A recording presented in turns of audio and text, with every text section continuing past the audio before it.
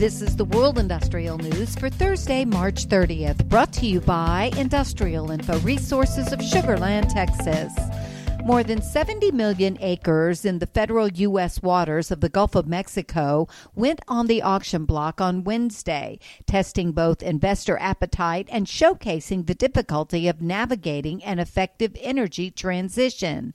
President Joe Biden entered office in 2021 with a moratorium on new drilling, but a global pandemic and the biggest escalation of conflict in Europe since the end of World War II has largely changed the equation.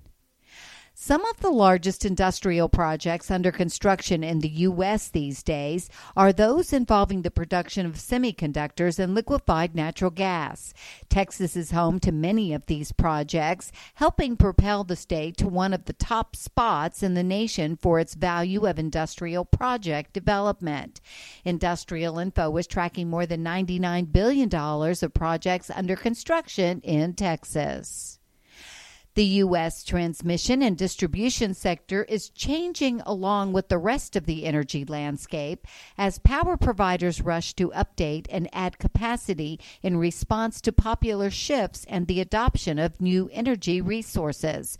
Industrial Info is tracking about $2.4 billion worth of active U.S. T&D projects that are set to kick off in the second quarter, about two-thirds of which Industrial Info's researchers believe have a medium to high likelihood of beginning as planned. And according to its Ministry of Power, India has exploited 29% of its hydropower potential. India has an installed hydropower capacity of 46,850 megawatts. However, it is estimated that India has the hydropower potential of 145,320 megawatts. For details on these and other breaking news, read the full stories at www.industrialinfo.com. I'm Peggy Tuck, reporting for Industrial Info News.